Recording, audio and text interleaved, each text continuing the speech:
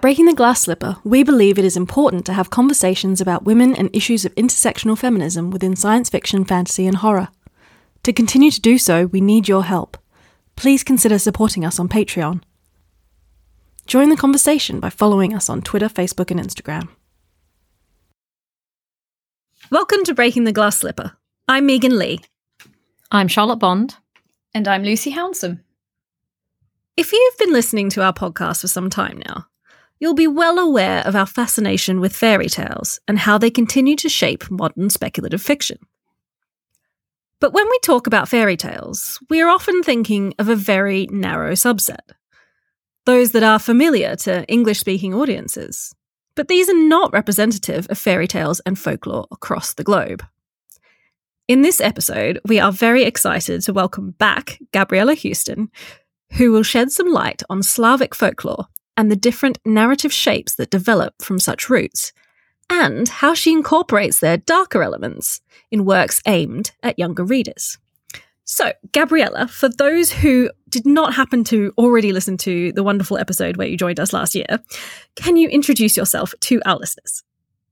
So my name is Gabriella Houston, and I'm the author of Slavic folklore-inspired fantasy novels for adults. My debut adult novel came out last year. It's called The Second Bell.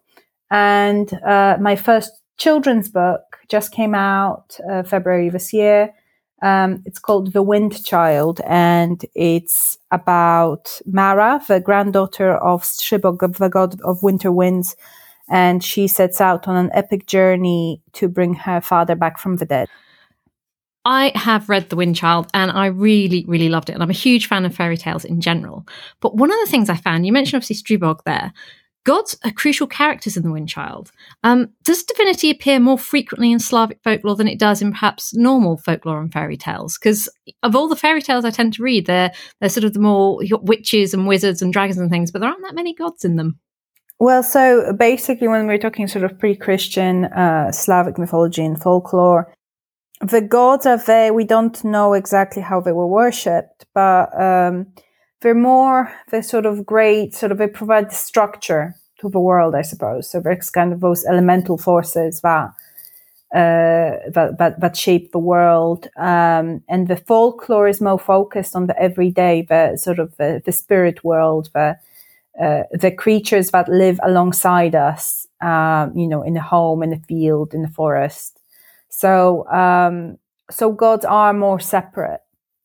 So I'm going to just chastise Charlotte a little bit here and pull her up for saying normal fairy tales.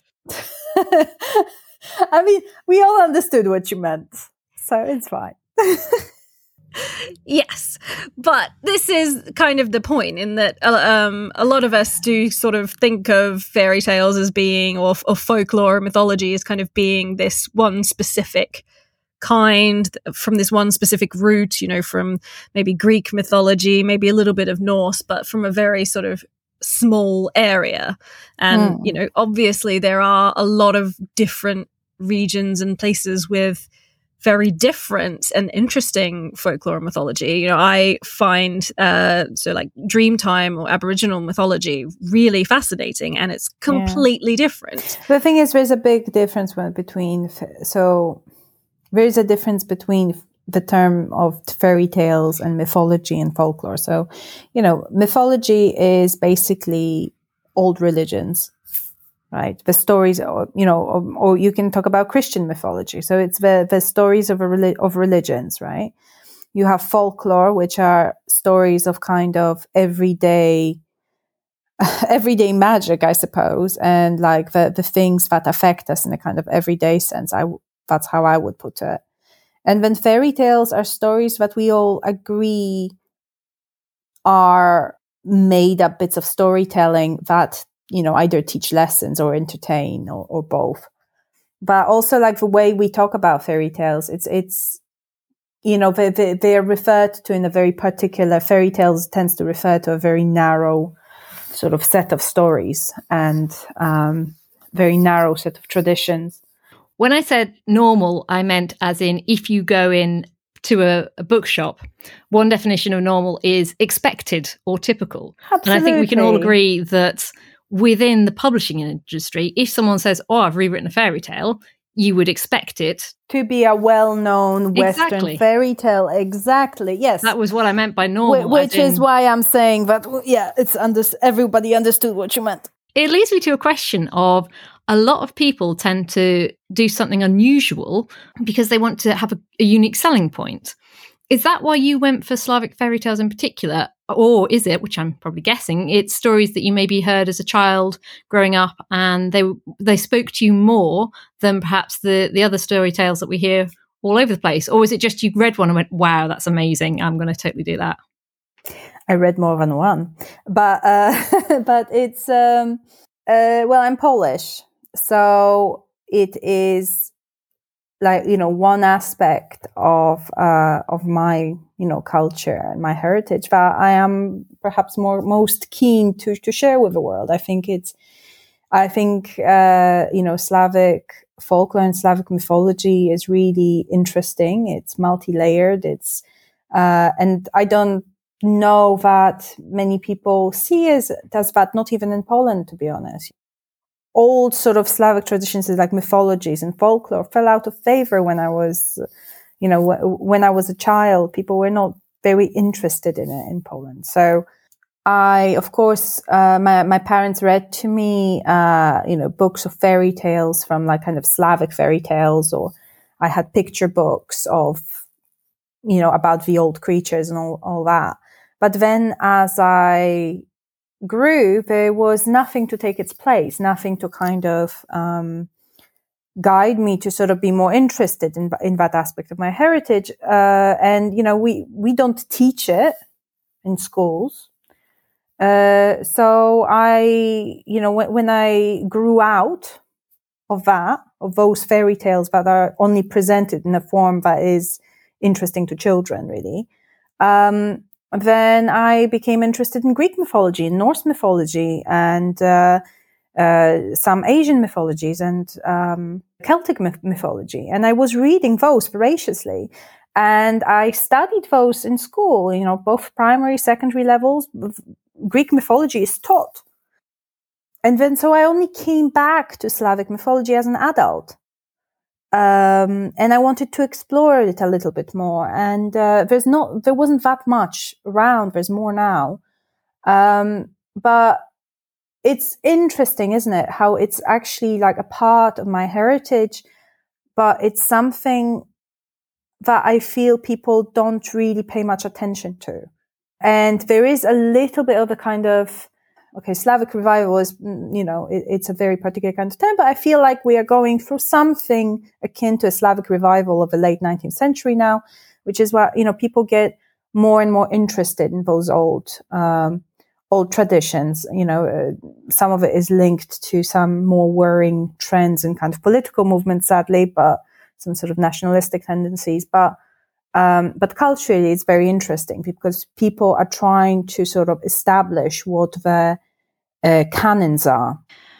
You mentioned there growing out of the stories that you read as a child. And also you mentioned the revival that we've seen in recent years. I mean, most of us were introduced to fairy stories or fairy tales, folk tales through things like the Brothers Grimm, which to some extent sanitize the stories. But, we've definitely seen a revival, as you pointed out. We've seen an awful lot of authors, taking up these stories, creating retellings, revisiting myths, introducing perspectives that, we haven't, that, the dominant narrative has overlooked. Do you think that is? Why do you think that is? I mean, like, are they so enduring that we want to explore them as adults? Do we want to rediscover some of those darker roots of fairy stories? Maybe there's an element to that. I think there's something quite slightly more fundamental in that the fairy tales and old folk tales and mythologies explore things that are quite sort of universal and fundamental to kind of human experience. And that is the source of their enduring appeal. When you talk about fairy tales as well, like the form of a fairy tale is, you tend to have a hero, and that hero doesn't necessarily always have a name as well. Have you noticed that? So you have a hero or a princess with no name, but they do those magnificent things. And it's part of it is, I think, to this simplification of like taking everything that is not necessary out of the structure to hold on to something quite universal and quite versatile, and something that endures as well. So I think that is something that the folk tales and sort of fairy tales have in common, sort of more widely. More specifically, in terms of like my interest in Slavic folklore now, is that because I have read about all those other mythologies, and I have read about like the theory of them and all that, then it gives me a little bit more grounding, so I can approach them from a different point of view, and I look for the sort of themes that go through the folk tales, and I'm interested in different things that I was interested in as a child as well. So the fact that they have that other side to them, it's really interesting. Like one thing that I've kind of one of my kind of conclusions that I've come to recently when I was reading some old folk tales was quite a startling one for me, which is something that ancient Slavs, for example, what we can tell about the ancient Slavs' values from the folk tales is that they valued kindness, for example. And that is not an obvious thing at all, because kindness as a quality was not valued in the same way in Norse mythology, for example. So when you look at the quality of kindness in Norse mythology, if you were kind among the Norse gods, I mean, what would happen to you? You would be tricked and you would be killed, most likely, or, have everything stolen from you. But in many traditional sort of mythological tales of ancient Slavs, those who are kind often endure. That's a really fascinating point, because you're right. I'm thinking about the Grimm's tales that I've got in my huge book upstairs, and it's there are a few with kindness. Generally, they seem to value cunning. Cunning seems to be the one that they really like, and if you outsmart this demon or that demon or each other. But there are a few where being kind will get you a reward later on down the line. So it's interesting, obviously, in terms of the kind of mix of ethnic groups that have influenced the stories that the Grimm brothers have collected. That's quite a sort of wide spectrum, but, largely kind of Germanic tribes, when you look towards sort of Northern Europe, like you say, trickery was seen as something quite, it was valued. So if you could trick your enemy, that could bring you victory. And that is something that is not found in the same way in Slavic folk tales. So tricksters are not, they're not honorable. They're not respectful. And the being respectful and keeping to your word are seen as very valuable in ancient Slavic folk tales from my research. So basically, being respectful to the spirit world and keeping to the rules and being empathetic and kind are actually seen as qualities that can be the difference between life and death in some cases. Then, with the advent of Christianity, that quality disappears from the folktales. Kindness to non-human creatures is no longer seen as a value. So those things are something that you can really glean a lot about the values of a society whose mythology you're reading. Since we're talking about these differences. I'm really intrigued actually to hear about the differences in traits that are valued, as in kindness over cunning. It's particularly interesting, and it kind of makes me wonder whether you've noticed that fairy tales and folk stories, they tend to focus on that there's always a moral message in there. There's always a danger, a challenge that has to be overcome. And since you were highlighting the differences between these, different cultures, folk stories, and what they value in their heroes, do all folk stories and fairy tales warn about the same dangers? Or are there some dangers that are specific to particular cultures, say? I think there's a bit of both, and there's a bit obviously, there's a lot of mythologies where I'm not, closely familiar to, so I can only talk to the ones that I have actually done some research in. But the purpose of religion in society is to, in big part, to guide the members of a society within the schematic of the society's rules, and in order to establish what is safe, what is not safe, what is our ambition for our community, how do we want to achieve that ambition, what structure, what scaffolding are we building around our community in order to preserve the shape that we have dreamt up. Yeah. So that's my kind of view on that. And obviously different societies value different things. And some of it is based on literally how does the society emerge? What is the kind of geopolitical situation? How safe are the people there? Do they live in, vast forests like ancient Slavs did? Or do they live in a cold and icy, like a tundra, say? Yeah, or in a tundra. So all of those things really shape the values, because it's about, we like to think ourselves, as very sophisticated creatures. A lot of it is about survival. It's not about the bottom line is, how do you survive in this society? And it has to serve a purpose. The values that we assign ourselves, they're not constant as much as we'd like to think they are. Whatever we think is the only right way of thinking now might change in 5 years' time. We live in we actually now live in a unprecedented time of change when it comes to what we consider to be our values as a society.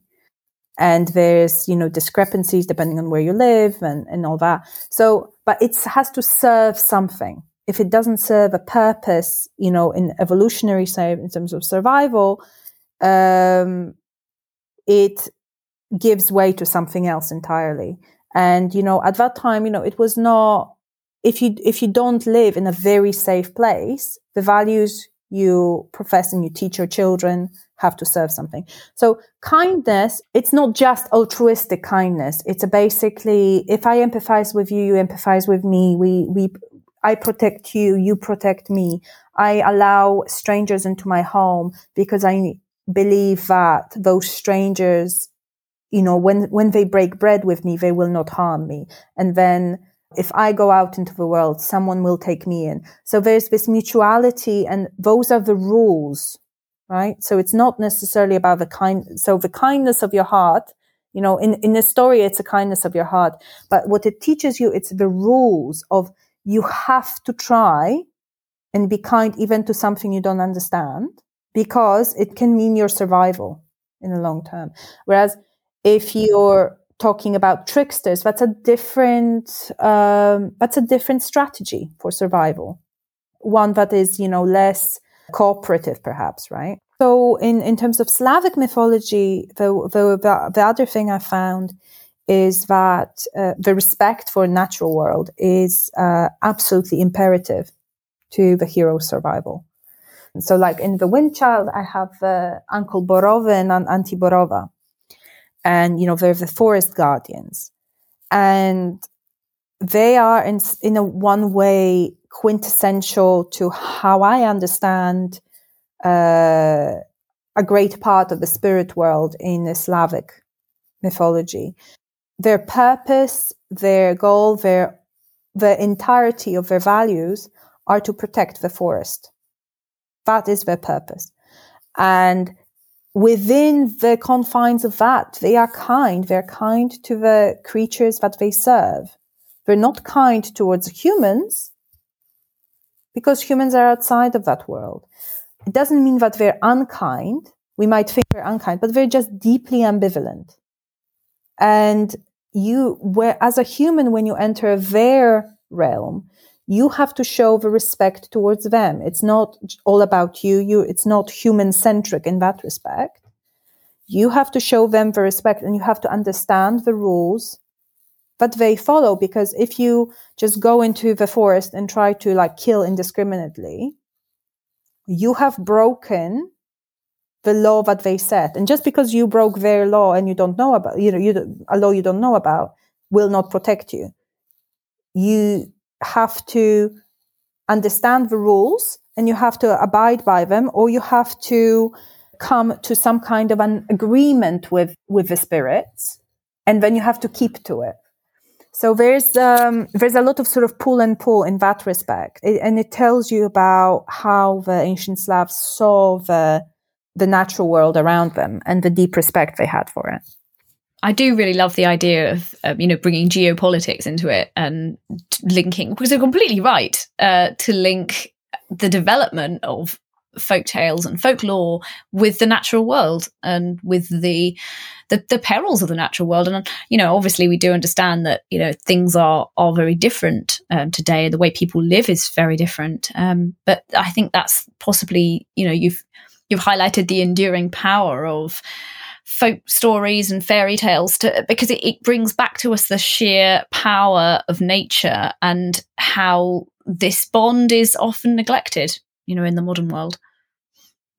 What I was interested in asking was, you mentioned the auntie and uncle of the forest there, but you also said earlier that tricksters weren't valued particularly in these kind of fairy tales. And the thing I remember is that Mara tricks uncle with that little white fawn. So I kind of wondered where that came into it, whether that was maybe your reading of Greek mythology, which is full of tricksters coming in and just kind of edging its way in there. I mean, we all love tricksters, don't we? Because they're the powerless they're the powerless who manage to endure in face of the powerful.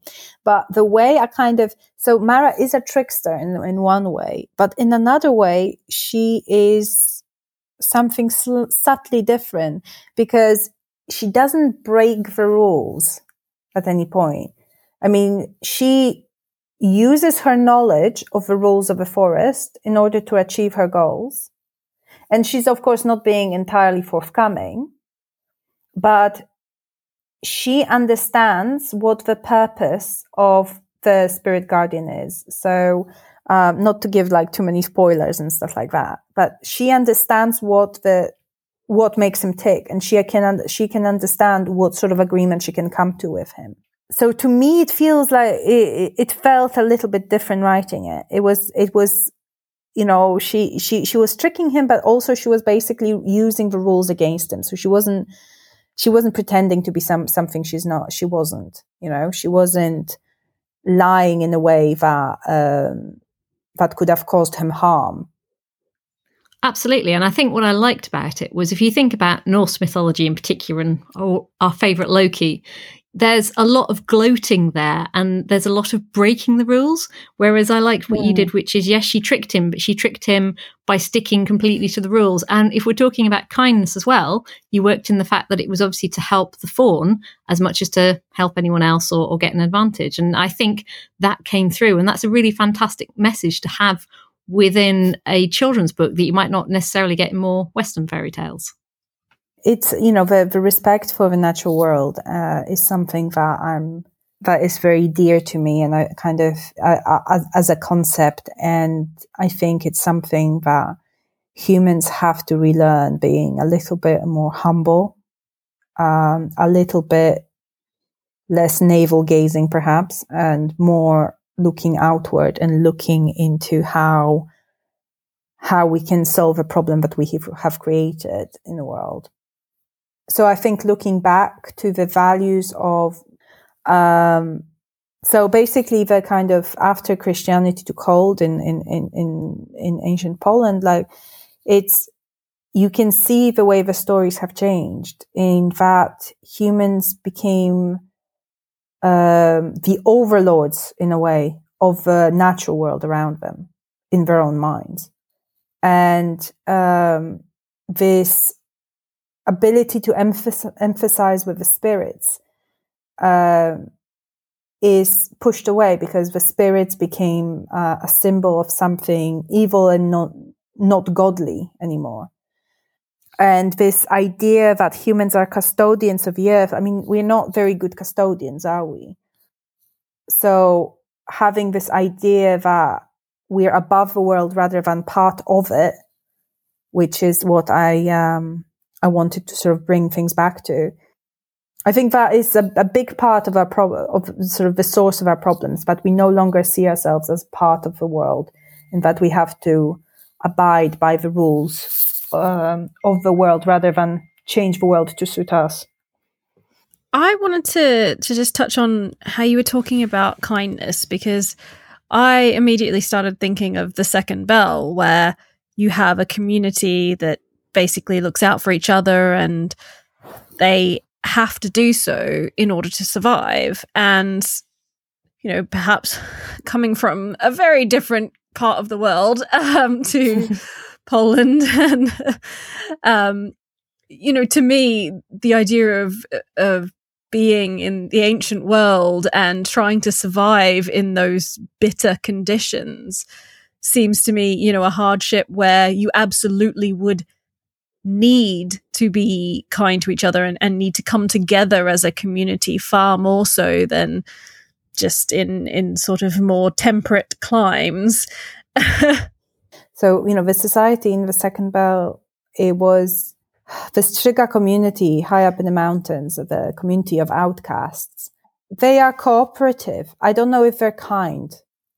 The kindness is born out of love between friends and, you know, between neighbors, but the fear and the kind of social taboos that kind of are at the heart of The Second Bell really stop the kindness. And I think that any time that humans become convinced that their point of view is the only valid one and that they will no longer explore the possibility that they might be wrong, that kills kindness. I think that if you don't engage with people, then how can you lay a claim to empathy greater than their own? I mean, how can you pretend that you're kinder, than you're more engaged, that you're more enlightened than someone, if you have lost the ability to speak with them kindly and engage with them on their concerns and points? And I think people mislabel themselves sometimes. I think liberal means being pro-dialogue. That's what it means to me. It means to me that, you know, you can engage with people you disagree with, engage with people whose opinion you cannot agree with. But if you don't engage with them, if you've lost that basic respect for their humanity, then I think you lose that true ability to empathize, and you've lost some of the kindness that we all want to hold on to. So, you know, I think that in terms of old sort of Slavic mythology, it's like Vanir and the two god tribes in Norse mythology. They're essentially the same tribe, but they have put a barrier between themselves that is almost impossible to cross at some point. And they have become so distrustful of each other. And it always interested me, actually, in Norse mythology. And I wonder which way it would have gone if it had been given more time to develop as a mythology. Because it was quite a young mythology when it was erased, really, when it stopped being practiced. I feel like I need to jump in here and say that I feel like Gabriella has just told me that I am the most liberal because I constantly engage with Charlotte and Lucy with Lord of the Rings, which I cannot agree with their opinion on. So liberal. So you win the liberal trophy. Yeah, I am the most liberal. That is what we have come to learn tonight. That means you won't have to worry about, or you won't put up any resistance when Charlotte and I do a Tolkien episode. Then we'll invite you along, and you'll enjoy it, right? Well, I'm sorry, Megan, you have walked right into that. Now, to prove your credentials, you do have to engage on that level. You do have to do a Tolkien episode.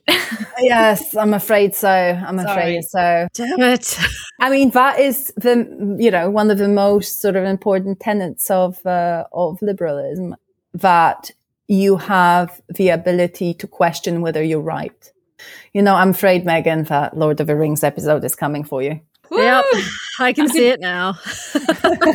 Didn't we make Lucy sit through a Star Trek episode? So it seems only fair. Like every episode is a Star Trek episode. I'm just waiting for the reference to drop here.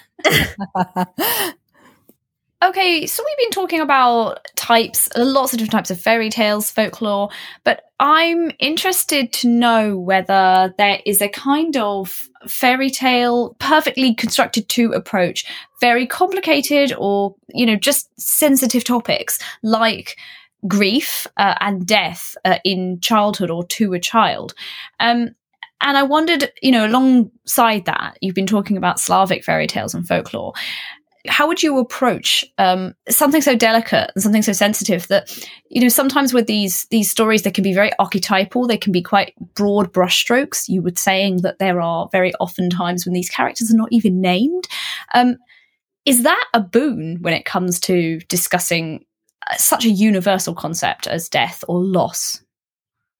I think that basically death and grief they're obviously very central to the Wind Child story. And I think it's such a crucial part of the human experience. And, we can either approach it with despair or we can approach it in a kind of more fatalistic manner.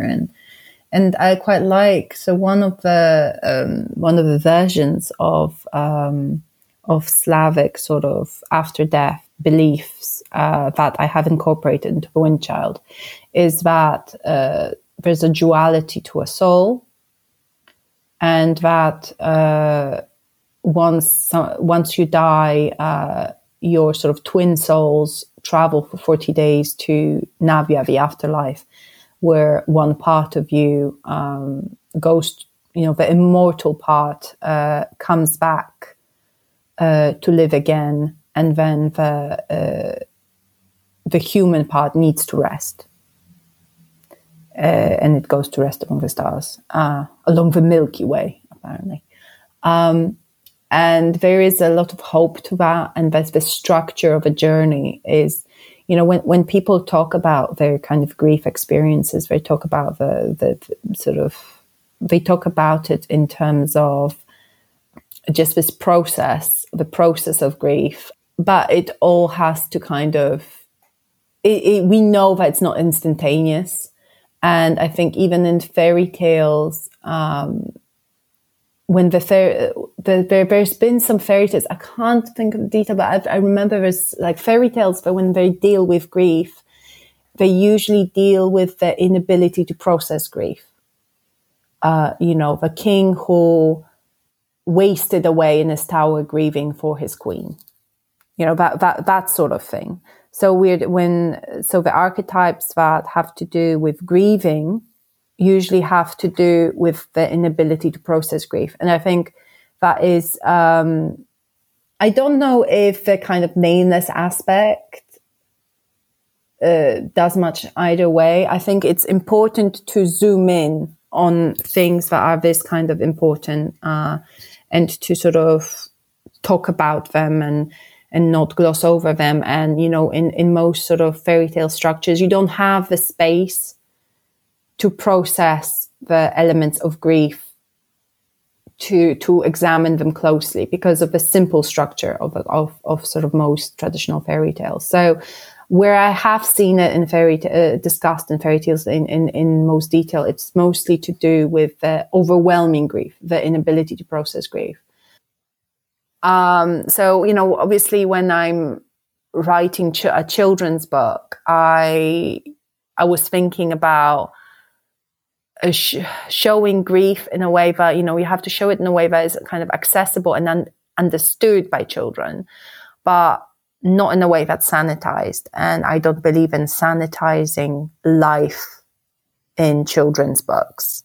I think that, you know, children face those kind of challenges and they grow in their understandings, and children understand and can process far more than we sometimes give them credit for. And it's important to talk about, you know, death in a way that is sort of, you know, that it gives dignity, you know, that death, it ends our life, it's inevitable, and it also lends dignity to our lives. The sort of this paradox of this kind of, it's the shortness of our lives that sort of give it some of its meaning.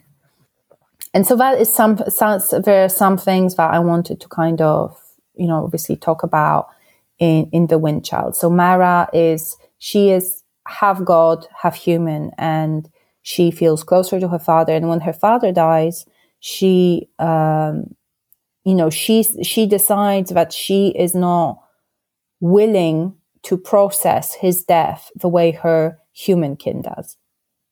She thinks that even though she has no powers, she lays claim on the sort of God heritage, this immortal heritage that will give her the chance to defy death.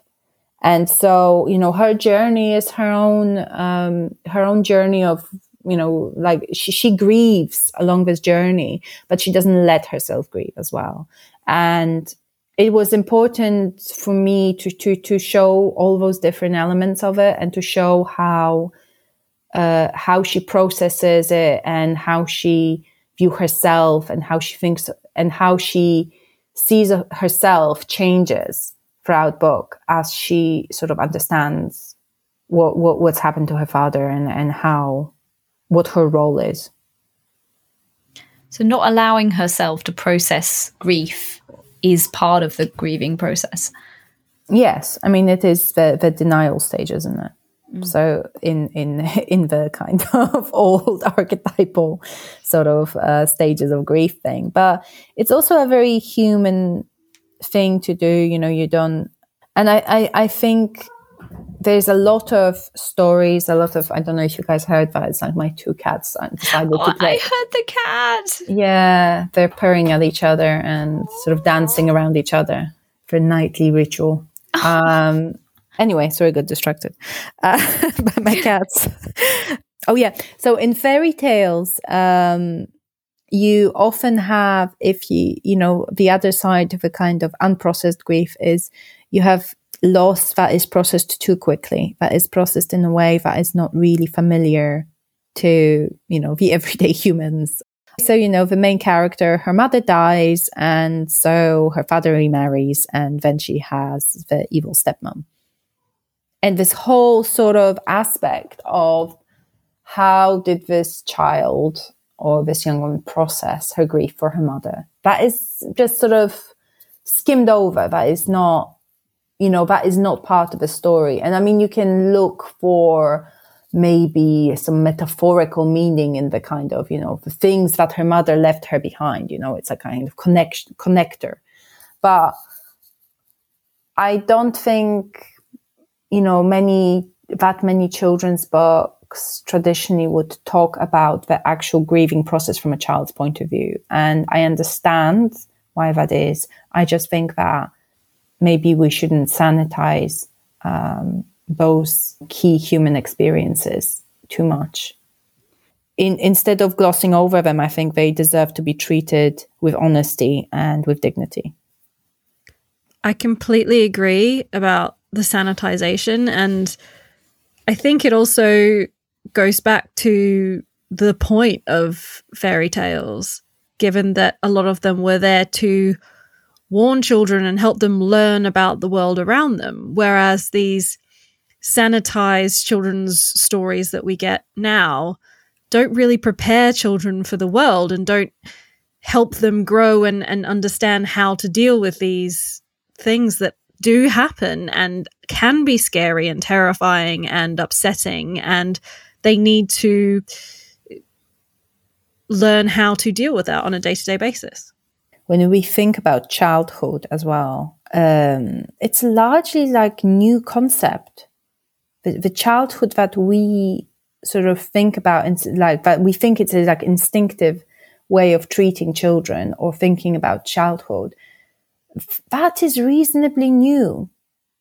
And, you know, children were not seen in the same way throughout human history and in all human societies. They were treated as like basically not quite grown adults or something in between. So there's like, you know, in a lot of sort of Slavic folk tales, you have the way that a child is seen in a sort of child's place in a society is seen as a kind of, you're almost like in an in-between. You still have a connection to the kind of spirit world, you know, whence you came, and you have, and you obviously have, you are not quite there yet with the adults. So, you know, children can hear and see spirits that their parents cannot. But this childhood of innocence, the childhood of this, like, we need to shelter them from the world, that comes from, you know, our societies becoming, you know, very, very safe and very, very kind of, you know, we shelter ourselves. We have the luxury to shelter ourselves. And we have kind of, I think, lost, obviously not everyone, but I think definitely it's a more recent trend to go back to those darker elements of the fairy tales. There was like this long period where children's books were coming out with this, you know, everything that was a little bit scary or a little bit sad was sort of taken out. Even, you know, I have books that someone gave me for my kids of the old fairy tale. And there's, you know, the Goldilocks and the Three Bears.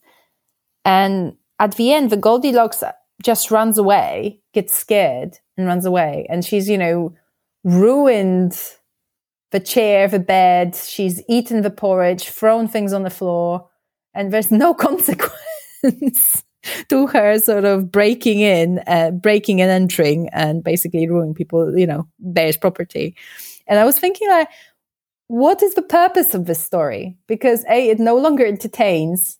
My kids were just like, you know, what's happening? Why is this girl not punished?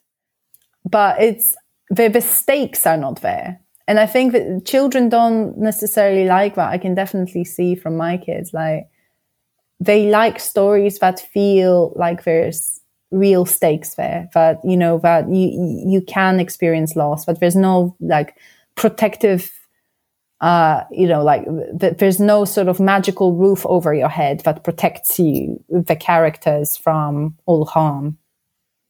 And I don't know why this trend sort of appeared of just basically making everything bubblegum and rainbows. Well, Gabriella, thank you so much for talking to us. This has been absolutely wonderful. Lucy and I love talking fairy tales. And I have to say that The Wind Child is a remarkable book about death that still manages to be really hopeful and sweet and kind. And I think that's a real achievement. And I can't wait to read it to my daughter, certainly. So thank you very much for coming along. Thank you so much, guys. Thank you for inviting me. I had fun as usual. Breaking the Glass Slipper is written and produced by Megan Lee, Charlotte Bond, and Lucy Hounsome. Please help us spread the word. Subscribe and leave a review on your preferred podcast platform. We want to hear from you. Let us know what you would like to hear on the next episode of Breaking the Glass Slipper.